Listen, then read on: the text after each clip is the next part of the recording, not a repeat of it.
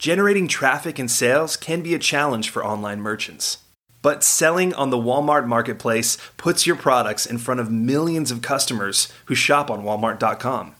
And right now, sellers who join Walmart Marketplace can save up to 50% on referral and fulfillment fees for the first 90 days. So get started today. Head over to marketplace.walmart.com/savings. That's marketplace.walmart.com/savings. Welcome to E-Commerce Conversations, a podcast by Practical E-Commerce. What is going on, Internet? Eric Van Holtz back again with another awesome E-Commerce Conversations. Hope all is going well on the other side of the Internet. On the other side of the Internet from me is the all too familiar third-time guest, Mr. Patrick with Supply. Welcome back. Pew, pew, pew, pew. Do I get horns? Oh, yeah. It's good to be back. It is good to be back. I mean, it's funny because it's been like about a year or half a year, something like that, since you were last on the show. We went up to Dallas and filmed with James, who has left Beard Brand. And thanks to whoever's listening who poached James away. I appreciate that. You got to stop talking about how great your team is. I know. People stop stealing them. I know. We got a great team. And it's been really interesting this year. This year's been crazy because historically we've kind of been competitive, Patrick and I. And we started off the year hot and in flames and doing great. And you were working through some things. And then I think we flip-flopped over this past month. Mm-hmm. What happened, man? What's going on with Facebook? Tell me, I mean, I don't know how transparent you're going to go, but tell me everything you can. You know me, I'm always happy to be as transparent as I can. The caveat is I'm one data point. So I think, I'll just jump ahead. I think we're going to spend a lot of our time talking about kind of this summer and some changes that have made advertising more difficult. The topic is going to be no surprise to anybody that's in e-commerce. But I did post on Twitter a couple weeks ago, and it really riled up a lot of people, and a lot of people started talking about it, I think a lot more than they were. I've since been off Twitter for a long time because so many people attacked me for that post. But the short of it is we had a really tough summer, and kind of end of spring into summer, we, for the first time really ever, recorded 2 monthly losses. We've always been, except for like the very early days when we were just getting started, we've pretty much always been profitable. And we recorded some pretty decent losses this summer. And those were some painful months. And they were 100% directly attributed to the update I don't think we need to go into the details of what the updates were, but the iOS 14.5 updates, chances are if somebody's listening to this, they know what that means. And I think really earlier than even a lot of other brands, started to see changes in our advertising performance pretty quickly. As early as like early May, we started to see some issues arising. So it was not only was it lower revenue months for us over the summer, it was also much lower and negative profit months for us. So that's kind of the short of it, but happy to get into any specifics. Yeah, so we're kind of feeling that same pain. The 14.5 essentially made it really hard for Facebook to track people and made their ads kind of neutered, Mm-hmm. So what was the response to that? Like, you didn't just sit back and take it. You're not like, I guess we're not a profitable company anymore. Let's raise money or whatever. What was the plan? Yeah, good question. Yeah. Being unprofitable is not an option, in my opinion. I mean, some people have a lot of cash reserves and they grow unprofitably, and that's a different approach, but that's not our approach. So, when we saw those rough months coming in, it was kind of immediate problem solving mode. And it was clear to me, I'm not here to bash on agencies or anything, but it was clear to me the agency we were with at the time didn't really have a solid plan. In fact, I frankly kind of blame them for our losses. They spent like drunken sailors on really poor advertising. And in retrospect, they wasted a ton of money those months. And so I cut off that relationship with that agency. I don't have anything poor to say about them. It didn't work out. And I think that experience with them, coupled with some experience I've had with other agencies in the past, not necessarily negative, but just learnings, really solidified my resolve to start building in-house. So I got rid of those agencies. I hired an internal head of marketing. I reassigned one of my guys to be my new head of creative. I hired a new full-time developer. I hired a full-time copywriter, and I'm currently on the look for a part-time senior media buyer as well. And then I upped our videographer budget as well. And so I took basically all this huge chunk of money I was giving agencies, and I started really for the first time in the history of our company to really take ownership of our marketing channels. Now, I'm not saying that that was like the silver bullet, but that was kind of my initial response to what was going on. And happy to go into some other things we've done, but like that's really... Are they all remote or did you hire locally? A little of both. Most of them are in the DFW area. Most of my full-time team is in the DFW area, Dallas-Fort Worth. My developers in Africa, and I have other teammates around the world, but those guys were local. I feel like the market is really challenging now to be able to find employees. And I think you kind of got lucky because you're a Twitter famous person.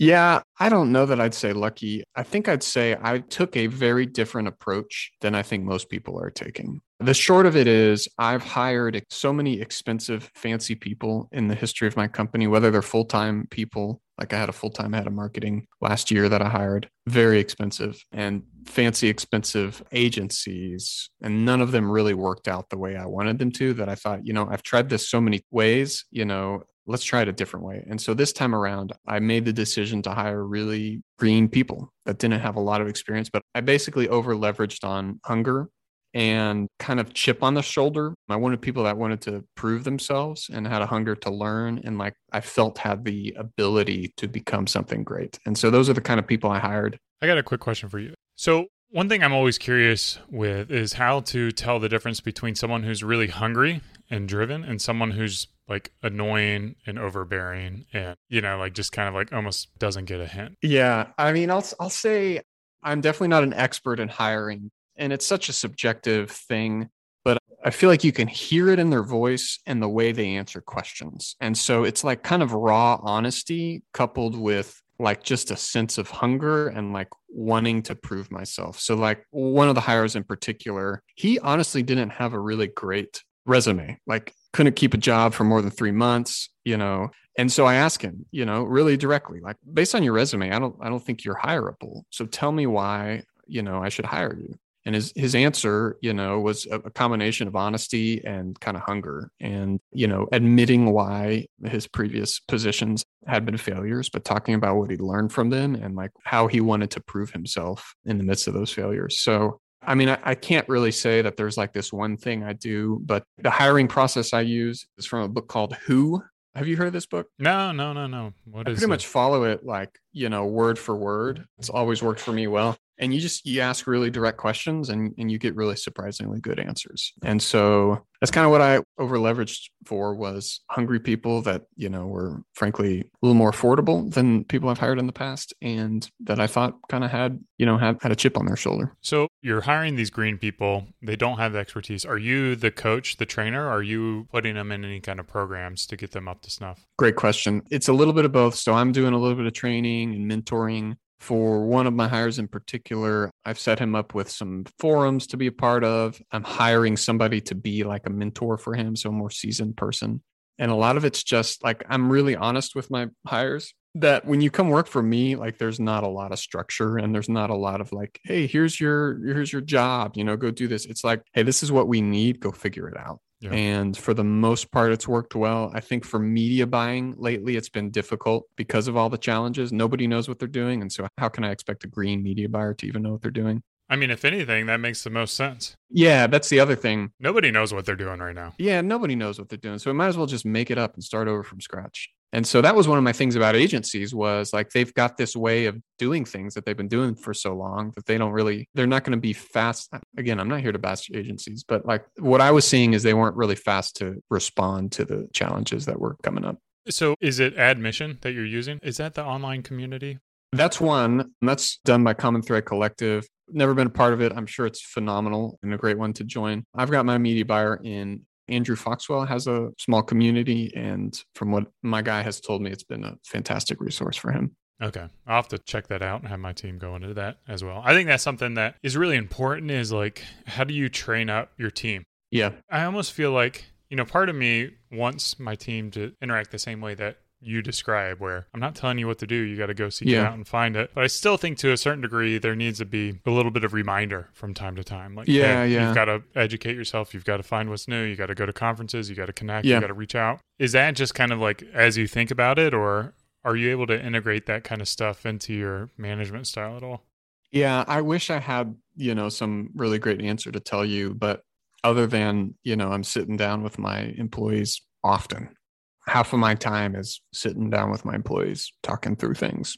And that's a big change from a year ago. Like a year ago, I was just all I was doing most of my own work. So I wish I had a great answer of like, I've got this structured, process I put people through. But what I'd rather do is give people better resources than me that they can use. So I over-index on like getting them in groups, getting them with mentors, paying for trainings, like whatever you want. You want a training? Let me know. I'll buy it for you. Instead of like me telling you what I think. Because I know a lot, but I'm not an expert in everything. Yeah. Well, and the other thing is you just end up Googling. You're like, Yeah. oh, I don't know. I'll just Google it real quick and tell you. And it's like, no, Yeah. you should be doing the Googling, not me.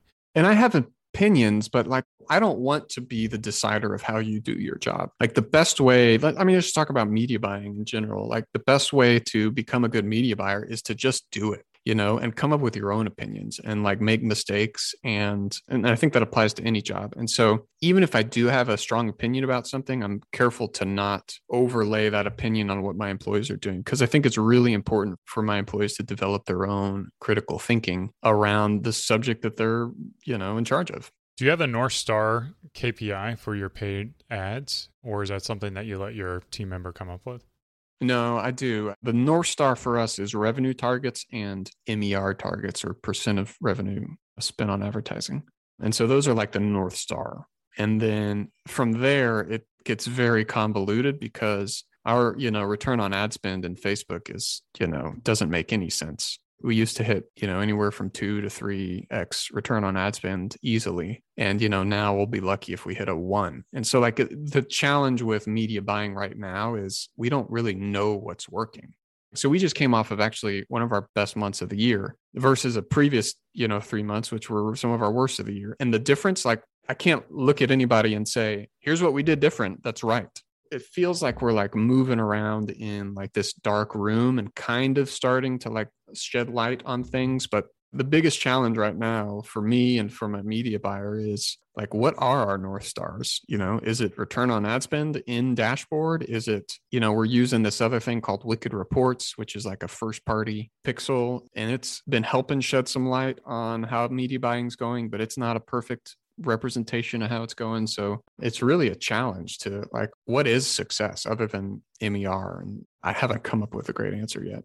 I'll tell you, man, after talking with you, I kind of changed my perspective on what we should be looking at. We changed our North Star because we're really conservative, bootstrapped, and our ads pretty much have to be profitable.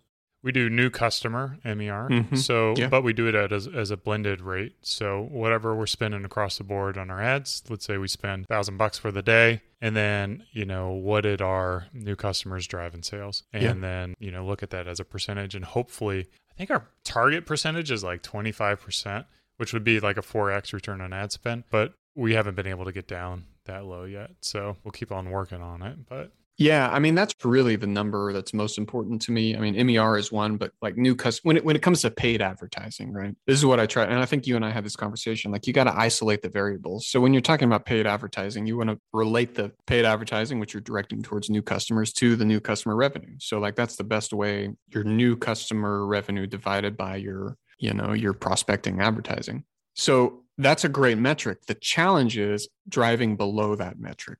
Like which ads are working, which targeting is working, which platform. So like we're on, Facebook. We actually spend quite a bit on TikTok now. We're on Google. So like you don't know which levers to pull anymore. And it's like moving around in the dark, really.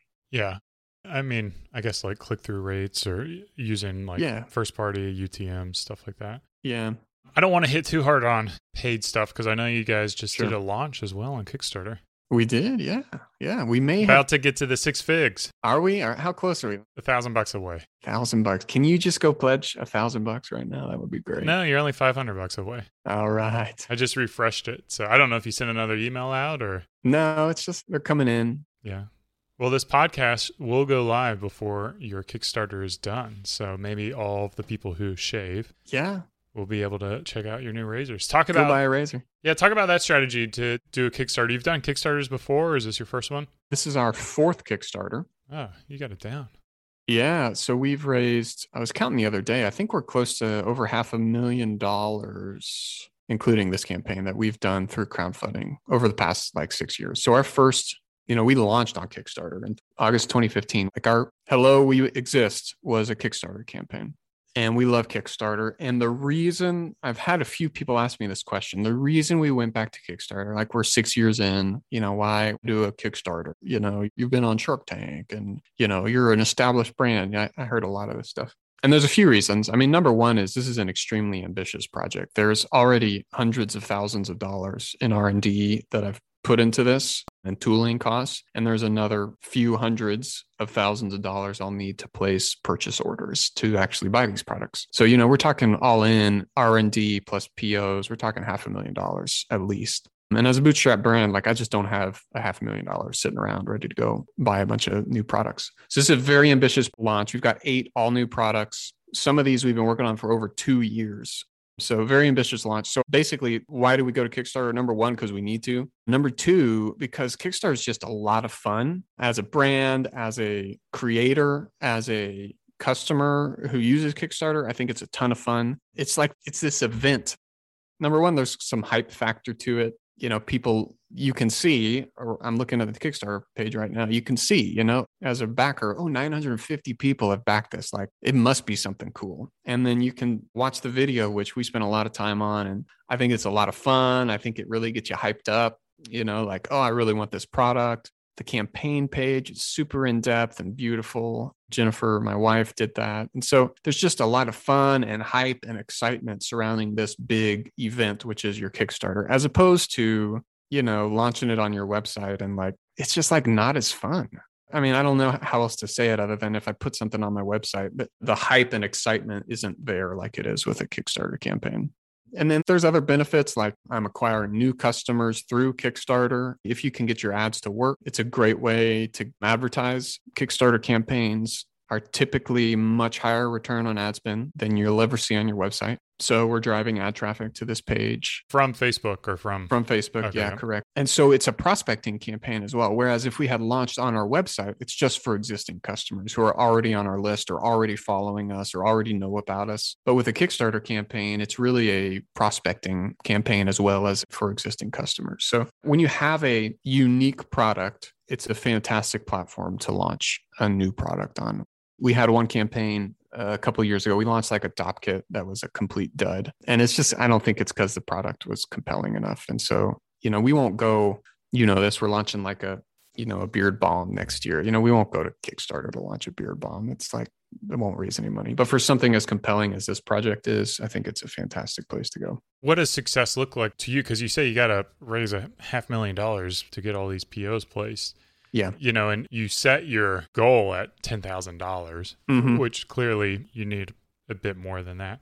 Walk me through, what success looks like or doesn't look like. Is this something that you can if you didn't get close to that $500,000? No, I mean, and it's different for different people. For us, like we're releasing these products, if this had been a complete flop, it would have made us strongly reconsider. But like we're releasing these products. So that's why the goal, it's really an arbitrary goal, $10,000. It's just the lowest 5-figure number that there is. And so I just picked it. But yeah, we've got a lot more money than $10,000 invested into this product. So we've already kicked off production. I've got dozens of samples here. So like we're charging forward. The campaign, the amount we raise is really not important to whether we move forward with the products or not. Yeah. Okay. The other beauty of like doing a Kickstarter is they're going to wait for it then, right? So they've got to wait another 2 or 3 months before they get their product. Yep. And that's disappointing to some people. Like we hyped this launch for like 2 weeks to where I think maybe even people got a little annoyed. And then we teased it and we sent out, teaser photos. And some people were disappointed when we said, oh, hey, it's a Kickstarter. And, they were hoping they could order it now. Right. But for the most part, I mean, my most loyal fans and people who are loyal to Kickstarter, I mean, they get it. Like we're delivering in February, which is actually not a long time for a Kickstarter campaign. And I'm confident we'll either hit or beat that delivery estimate. Yeah, even with the supply chain headaches that are going on throughout the world. Yeah, we're going to have to air freight, which sucks, but because it's so expensive, but got to do what you got to do. I mean, is air freight that much more expensive than shipping nowadays? It seems like it's the same price. Yeah, I mean, it's gone up too, in addition to ocean freight. I don't know what the numbers. I just know we're spending a lot more on shipping than we used to. So where do you look going forward? This is a big year for you. You're launching 2 new razors, bringing ads in-house. Like, what's the future look like for you guys into 2022? Is it just going to be continue to push the new products and get that traction? Yeah, kind of like you and I were talking before we hit record. I think the future for us needs to be a couple things. Well, let me just talk about the context of our product launch. So our current razor that you can buy on our website is $75. That's not a cheap razor by any measure. We think it's a steal because it lasts forever. You get a lifetime warranty with it. And it's made out of steel, right? Yeah, exactly. Blade replacements are super cheap. So it's actually you're saving money in the long term, but it's a lot of money for somebody to pay for a razor. And the reason it's so high is because it's a really high quality product and it costs me a lot. So I've always wanted to be able to offer a lower priced version to make the product more accessible to more people. And then I also wanted to offer a product that's easier to use and more user-friendly. Like the dirty secret of safety razors is they're not always safe and they're not easy to use. And so with one of our products that we've introduced, we're calling it the SE for the sensitive edition. It's super, super easy to use. It's a 30% lower price point than we're currently offering.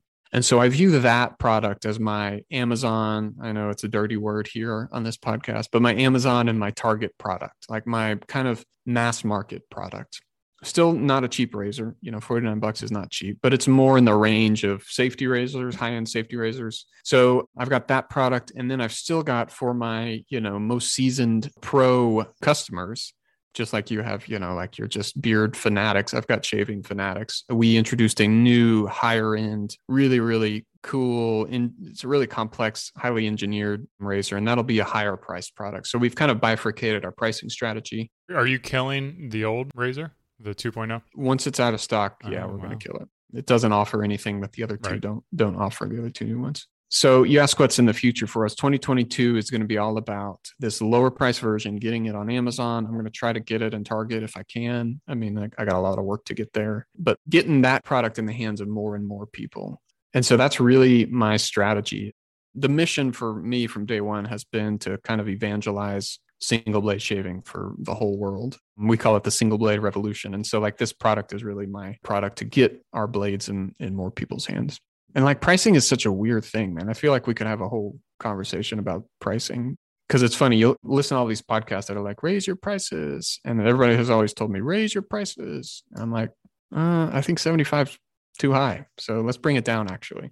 Yeah, there's always going to be a market for everything. And I do think it's that supply and demand curve and cost of acquisition and kind of being aware of what's available in the marketplace and where your products stand, where what your customers are comparing you against. I guess it's just the mass market brands, and then there's a couple of smaller independent brands, and then just what is that value proposition, and shop like your customers would be shopping. Yeah. But I don't know. I think it's a hard thing to do. Are you doing any kind of smart testing, A/B testing to get the right price, or is it just kind of hunch for you?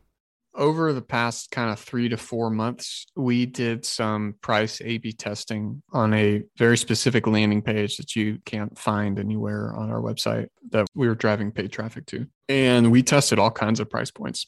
I went as low as $39, which I was, losing quite a bit of money on after you included ad costs and freight costs. I didn't care if I lost money. I just wanted to try to find the sweet spot. Everything was supply branded though, right? Yeah. It's our product. It was just this specific ad funnel that we were running. We tested 39, 49, 59. And when you looked at the data, and it's always muddy, it's never really completely clear, but we got enough traffic and enough purchase volume through there that when we looked at kind of max profitability, it's hard because you want to balance volume versus profitability. And there's all these dials that you want to turn. But we just kind of felt like when we looked at the data, 49 was the right number. And also it just felt right too. 39 just felt way too low for us, for our brand. And 59 felt like a little too high. So 49 was right in the middle. And that was with your existing razor then that you're using, just to test the price point? Yeah, just to test the price point. So is that razor at 49 now, or?